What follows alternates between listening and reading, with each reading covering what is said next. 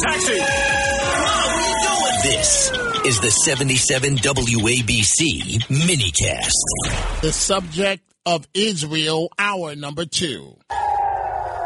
Right now there are rocket sirens sounding in Tel Aviv. You can hear behind me intersections taking place right now, those booms in the distance.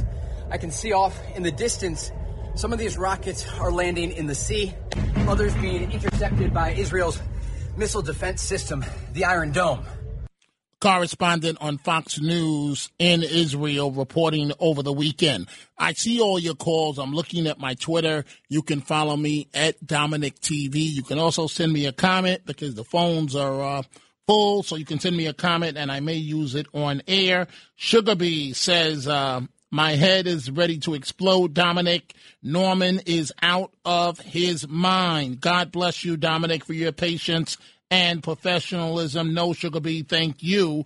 Angela Teresa 747 says, how did so many pro-Palestinian people in New York City gather so quickly after the attack on Israel? Did a faction of these people know beforehand? I think it was, to answer your question, Angela, I think it was put together rather quickly. But to speak freely, it's in their heart that they want the Palestinian cause to win and for Israel to lose.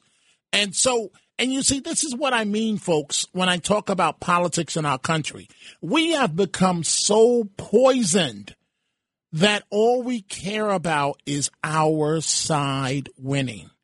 Elderly, children, women under attack in Israel. And people are here in New York at 42nd Street yesterday going, yay, Palestinian cause. Give me a break, folks.